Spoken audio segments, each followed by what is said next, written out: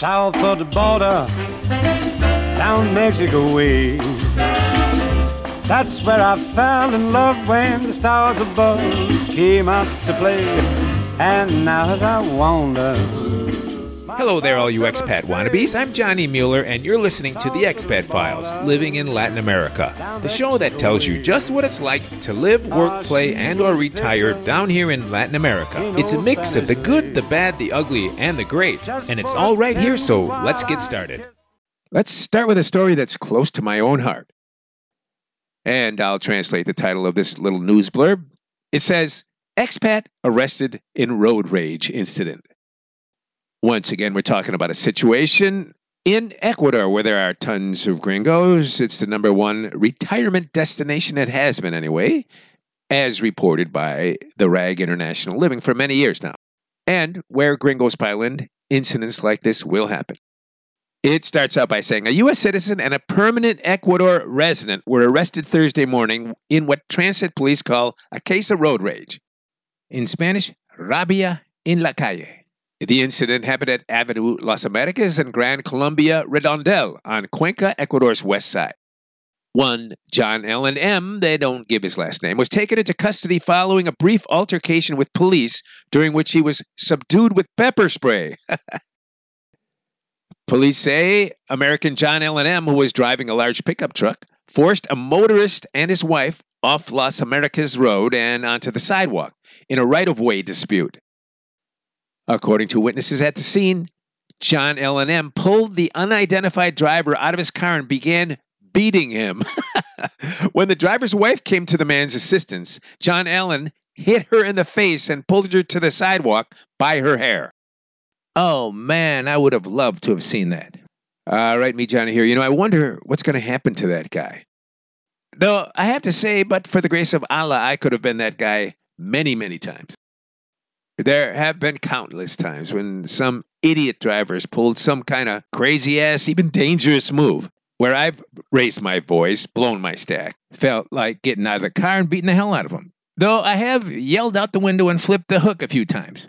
I've never let an incident like that escalate to the point of violence. Because really, especially here in Latin America, where's that going to get you?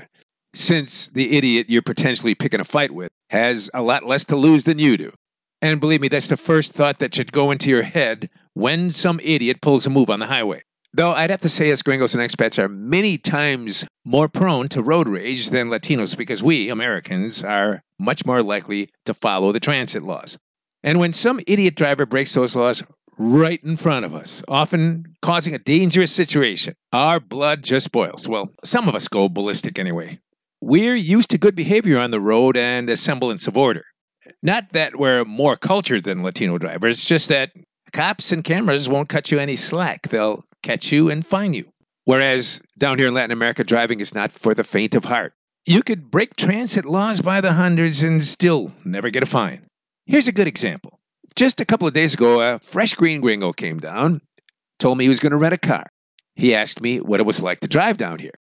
He'd flown in the day before, around 11 at night, when the traffic was minimal. So he didn't get to see how people drive during the day. I tried to give him some idea of what it was like to drive down here by asking him a simple question. I said, when was the last time you saw someone run a red light in your town? He thought for a second and said, I don't know, I can't really remember. Regular people just don't do that. Cops and ambulances maybe, but not regular people. Though, he said there's a thing called the Chicago roll. He's from Chicago, obviously. That means rolling through an intersection when the light turns yellow. He said certain strict cops will nail you for that one, so it's not recommended. Well, then I said, down here in Latin America, it's not unusual to see a dozen or more idiots a day running red lights and stop signs. That includes taxis, public buses, everyone. Well, I take that back, not everyone. I said, come to think of it personally, I don't think I've ever seen a woman, a lady, run a red light or a stop sign. That says a lot, doesn't it? The ladies are more reserved and less in a hurry. It's shit-for-brains macho guys who are always breaking the transit laws. Come to think of it, you almost never see a woman drinking a beer in a car either. It's always a young adult macho guy. And the younger the driver, the more foolish and stupid he is. So, I highly recommend you leave your road rage back in Milwaukee or Cleveland. But I know, based on personal experience, that's probably not going to happen. In fact, just the other day, my girlfriend scolded me for laying on the horn too much when a car was coming at me going the wrong way down a one-way street. Yeah, that's fairly common down here. Drives you nuts, too. You know, I try not to lay on the horn and give him the finger. Because if my girlfriend's in the car, she'll get really pissed off at me, not the other guy. That's because she's so used to seeing people go the wrong way down a one-way street that it's normal for her. But what she doesn't know is when she's not with me, I do it all the time. I'll make a point of swerving into him, scaring the shit out of him in the process. Same thing when a motorcycle's going the wrong way down a one-way street right towards me. It's my little moment of revenge, thinking the guy might learn his lesson, but guys like that have shit for brains, so they never will. You know, I need to get that release in the moment, as if I'm actually teaching the guy a lesson. So I'll lay on the horn and give him the finger. To what end? I don't know. Oh, and as for my girlfriend, she never listens to this show because she doesn't speak English. So there's no real danger she'll find out I have a dark side. Now, there's some gringos and expats with road rage who have their own ways of getting even. In fact, I know two gringos who keep a little stash of rocks, that is, golf ball-sized rocks, within reach, right behind the driver's seat of the car. Now, this might sound evil. And evil it is, and one of the guys told me about it. It was because he got into an accident one night with a guy who had no lights whatsoever on his vehicle. Turns out, while the gringo was merging onto a poorly lit highway late one night, he broadsided a piece of shit pickup truck that had no lights at all. No headlights, no taillights, nothing. Now, of course, the guy could have had working bulbs in those light sockets. After all, replacement lamps for a car can cost upwards of $100, you know. But the dickhead in the shitbox didn't bother. Yeah, the gringo's car got banged up pretty good, and the other guy, well, was a piece of shit anyway. What's another big dent amongst dozens? After that gringo told me he proceeded to carry a little stash of rocks behind the front seat of his car within reach, just in case. So that in the future, when a car or motorcycle was coming at him from the other lane with no lights at all, he'd just whip a rock at the guy, hopefully hit him and scare the hell out of him. Which, of course, it would, being pitch black and all. And me, with my own road rage problems, but not having the balls to do something like that. I said to the gringo, what if you really nail him? You break his windshield or something. Well, he gave me a devilish smile and said, that would be a win in my book. By the way, I know a couple of older gringos, both of them ex-military, living in Latin America permanently now. Both of them 60-ish years old. A couple of months ago, we were sitting together at one of those little coffee shops, and one of them said he just bought his girlfriend a new car. Gringos will do that, you know. They come down here, hook up with a beautiful young Latin American girlfriend, and instantly yank her out of that terrible routine of taking public transportation, where there's a lot of petty theft and ass pinching going on. Yep, no more chicken buses, which is the dream of every Latina girl. That's another reason we have such a gringo advantage. Latinas know we have the means to buy them a car. By all means, go ahead and do it. But my suggestion is don't buy a new car for her. That's nuts. Especially if she's never had a car before. My advice, get her something a couple of years old because she's going to beat it up. It's inevitable. She's not going to be a whiz at driving. Not for a while. Remember when you first got your license and your first car? Your dad gave you the beater. He wouldn't let you use the good one, right? Anyway, we were sitting there, us three gringos, and one of the guys said, I just bought my girlfriend a new Kia Picanto. Then the other gringo sitting with us piped in and said, you bought a brand new car? Are you nuts?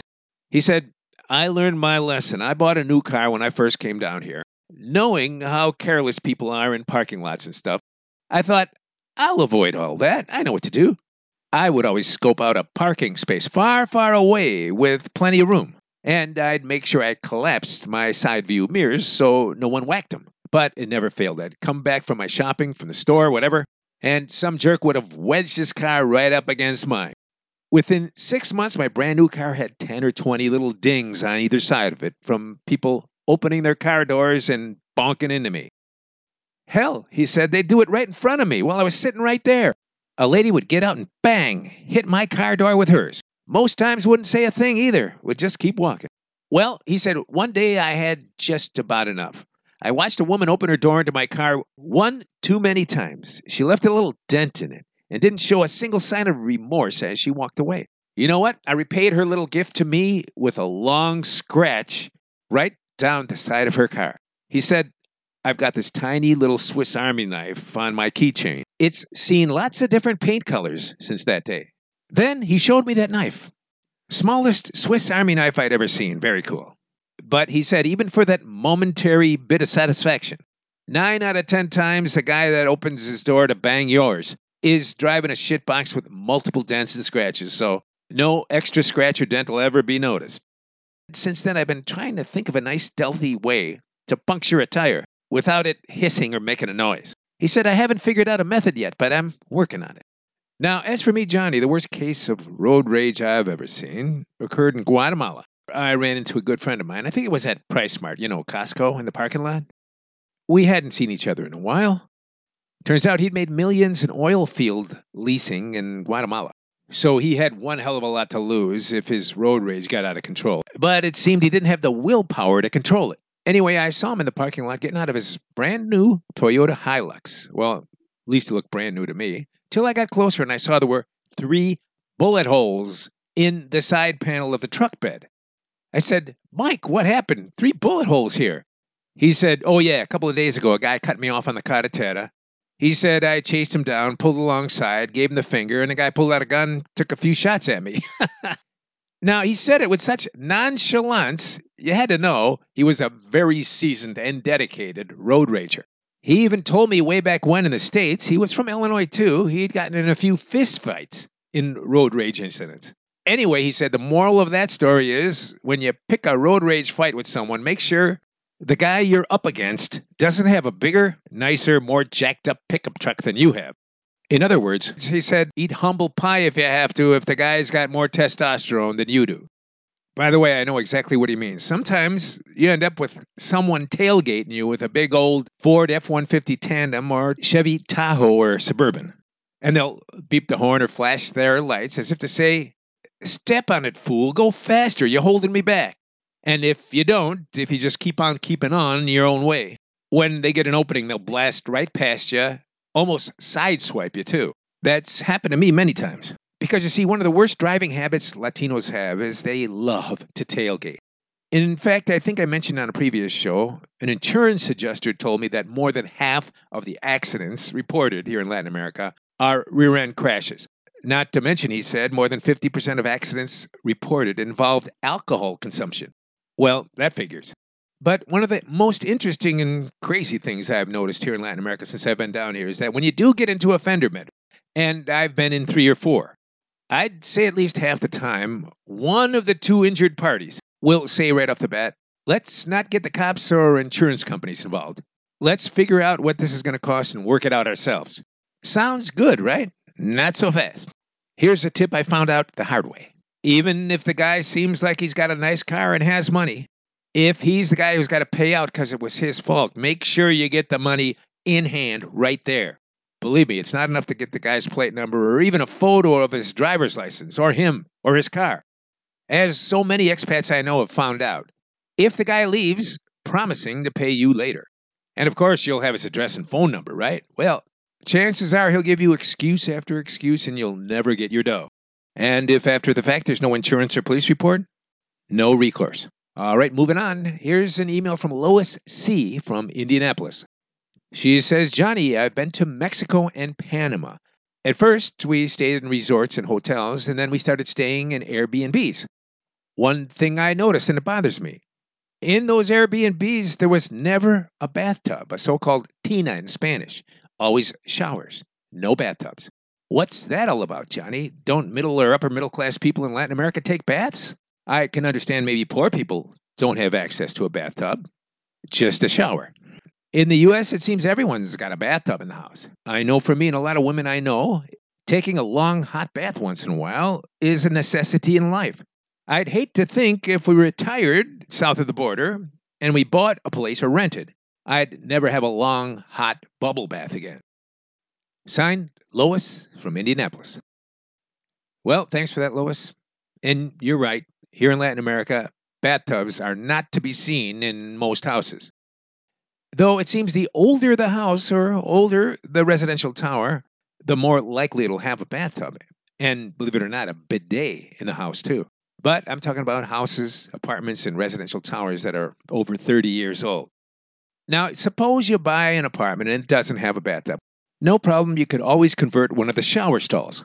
All the big plumbing supply and hardware stores have bathtubs. They sell them here. Though, good luck finding a cast iron one. They're all plastic acrylic types. Oh, and if you build a house, do tell the contractor you want a bathtub. If you don't, 9 out of 10 times you won't get one. There'll be showers everywhere, but no bathtub.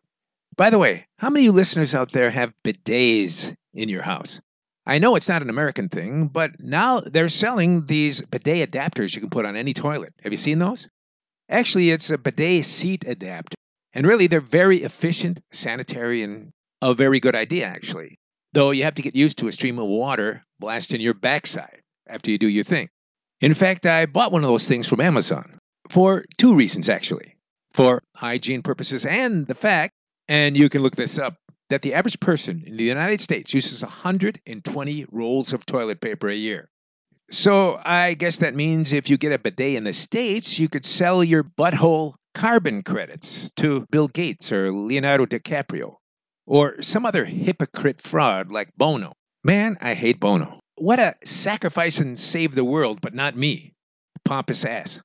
By the way, do you remember that Bono story? You can look it up. Apparently, he has a favorite hat. He must have it during every gig. Or he believes the gig just won't go right. Well, one time when he was in the UK, so the story goes, and there are lots of witnesses to it, he couldn't find that favorite hat. Then he remembered he left it in a hotel back in New York. Well, guess what? He sent his private jet to New York to pick up that hat. Some tree hugger, huh? Man, I'll tell you, all those Hollywood and entertainment global warming hypocrites and their private jets, don't they make you sick? Eco-hypocrites, I call them. One of the worst ones, though, and people don't talk about this because he's sort of an international, saintly, untouchable rock icon. That'd be Paul McCartney. I remember going to a concert of his at Soldier Field in Chicago many years ago, probably 35, 36 years ago now. They gave everyone who attended a free vegan cookbook written by his wife at the time, Linda Eastman. Oh, and they also gave everyone, and there were tens of thousands of people there, a free McCartney concert Bic cigarette lighter souvenir. So we could all sway to the music under the soft, gentle torchlight flame of those plastic 100% petroleum-based Bic lighters, which, when they burn, produce water vapor and guess what? That devilishly evil gas, CO2. Paradoxically, plants thrive in CO2. They can't live without it. Meanwhile, vegans who eat nothing but plant products seem to despise CO2. They want to eliminate it at all costs. Hey, read a science book, why don't you, and make up your mind. Anyway, I'm all for having a more hygienic butt and saving 120 rolls of toilet paper a year per person. So, that bidet thing, I'm going to give it the old Yankee try. And I want to hear from you listeners out there. How many of you guys and gals are using bidets right now? I don't mean exactly right now while you're listening to this show, but who knows, maybe you are. So, have you tried one or not? After all, you can buy one of those adapters for something like $50 or less. Are they catching on up there by you, or are they just another anti-social media fad? When you really think about it, which most people don't want to do, that COVID thing got millions, even billions of people freaked out about sanitizing their hands multiple times per day. Anyway, they thought they were sanitizing their hands, which we know now wasn't true. Come on, how many times did you slather that booger-like crap on your hands when you walked into a store? Seems everyone was afraid not to. Meanwhile, people don't even want to think about what's happening at the other end of their cake hole. By the way, during all that COVID crap, I never accepted that glop on my hands. Never trusted it. In fact, I believed it made things worse. That sticky finger thing afterward, man, didn't you just hate that? And when there was some employee there with some pump jar of that stuff standing at the door when you entered, I'd just say in Spanish, no thanks, I've got my own boogers. No gracias, tengo mis propios mocos. You know, boogers in Spanish is mocos, M-O-C-O-S. Anyway, when I'd say that, sometimes they laughed, sometimes they made a face, but they always accepted that answer and let me through. But once again, I digress. Man, did I digress. All right, how about this email from Edgar? He says, Johnny, about the all-American work ethic. I can't tell you the number of times I've seen Americans get up at 4 o'clock in the morning, hack the ice off their car or pickup truck, drive 50 miles or at least an hour in traffic, just to get to work and slave away at that thankless job. Then, after keeping one eye on the clock the entire day, it's quitting time. They drive home for another hour in the dark. They get home totally exhausted or all worn out. Eat a tasteless dinner, binging on a Netflix series they won't even remember 2 hours later. Both husband and wife are on the same trajectory, passing like two ships in the night. A few drinks on the weekend and sex if they're lucky. Then it's Monday morning again. That goes on for 50 weeks. Then it's 2 weeks vacation and you're back on the treadmill again. It's a ridiculous life, Johnny. It's not even a life. I'm 50 years old. I want out before I burn out. But my wife's not on the same page at all. He said, I told her I want to sign up for your March seminar. She said, no way, we're not going to spend our money on that crap. Johnny, she calls it crap, but she's never listened to your show. Not a single program. She's not interested. She's not interested in leaving the country at all, unless it's a quick vacation to a resort in Cancun. Johnny, a little help, please? I'm at the crossroads. What do I do? Signed, Edgar, Buffalo, New York. Okay, Edgar, thanks for that. Unfortunately, you're facing one of the big dilemmas I see when people decide to get their plan B going and get down here to Latin America. When it's a couple, their desires and trajectories don't always match. Almost always, one person wants it more than the other. Statistics aren't great when it comes to couples. Often, in a few years, they crash and burn. I guess it's a lot like divorce statistics up in the States. 50% of people end up getting divorced within the first 5 years of marriage. Same thing happens when couples move down here to Latin America permanently. I'd say half or more end up splitting up within the first 5 to 7 years. With one of them usually end up staying down here in Latin America and the other going back home to the States.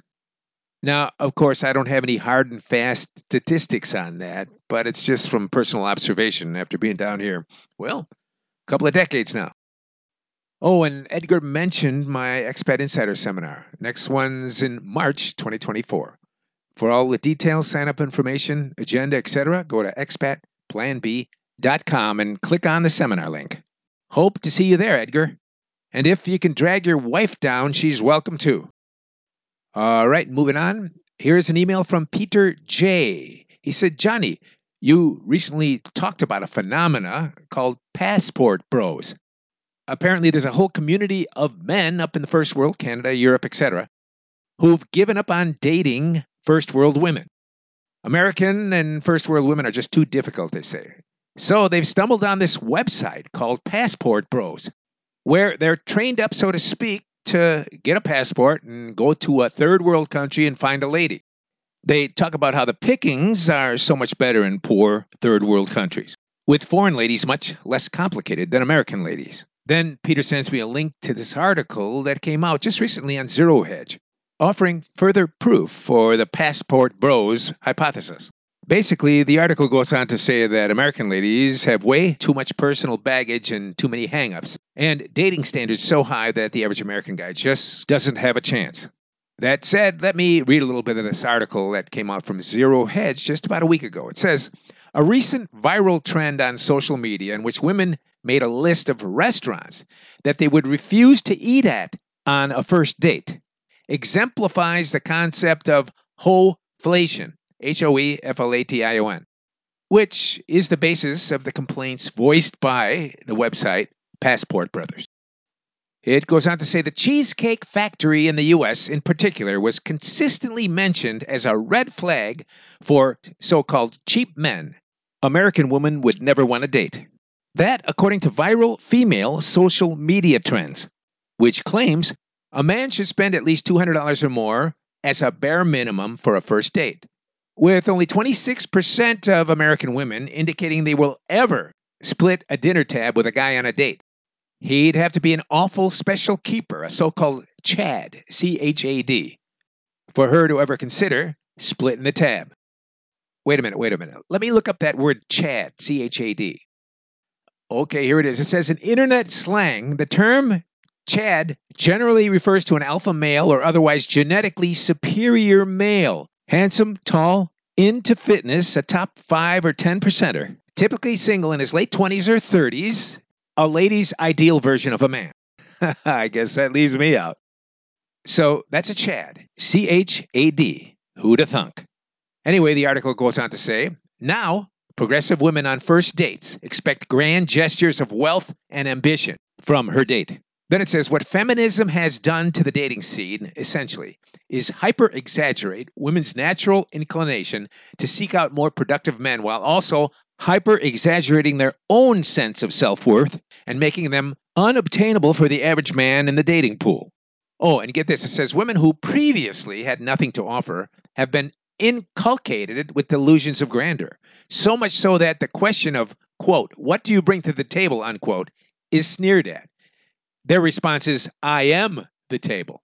There is no cure for this level of narcissism except hitting rock bottom, which is the outcome that Western women and society as a whole is swiftly approaching, it says. Then it says the worst problem in mating and dating is with Gen Z having the largest deviation, fewer relationships, fewer dates, less sex and personal friendships, with the worst prospects in mating and dating and relationships in general. Of all generations studied, including boomers, Gen Xers, millennials, Gen Y, and Z. It says men of Gen Z have been hit with the brunt of the relationship minefield fallout, all in just 1 decade, pretty much ever since the advent of the iPhone. Well, you get the gist of it, right? Now, as for me, I've checked out those passport bro sites. And honestly, even though in some ways they have the right idea, you should see the guys who put that together and the people who go on that site. I'd say 90% of the guys on those sites are disaffected, undereducated losers. You can just look at those guys who post and you can see why the average American girl would reject guys like that. Just looking at them and listening to them, you can see they're not very good prospects for a family guy. Most of those guys are going nowhere. They've got their weird hairdos, multiple tats. Their English is terrible and peppered with street slang. They're almost exclusively lower middle class American men who want to punch way above their weight class in the mating and dating game in the United States, Canada, Europe, etc. First world ladies don't want a guy like that. They don't want a guy that works at Krispy Kreme or in a tire repair shop. The guys don't want to date an overweight couch potato or welfare queen.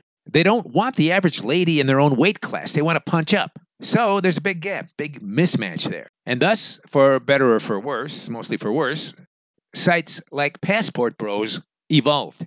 And they're attracting a huge following of disgruntled, mostly blue-collar American males. By the way, I've met a few of these guys here and there. Not to sound like a jerk, but the Passport guys I've met I wouldn't want to hang with.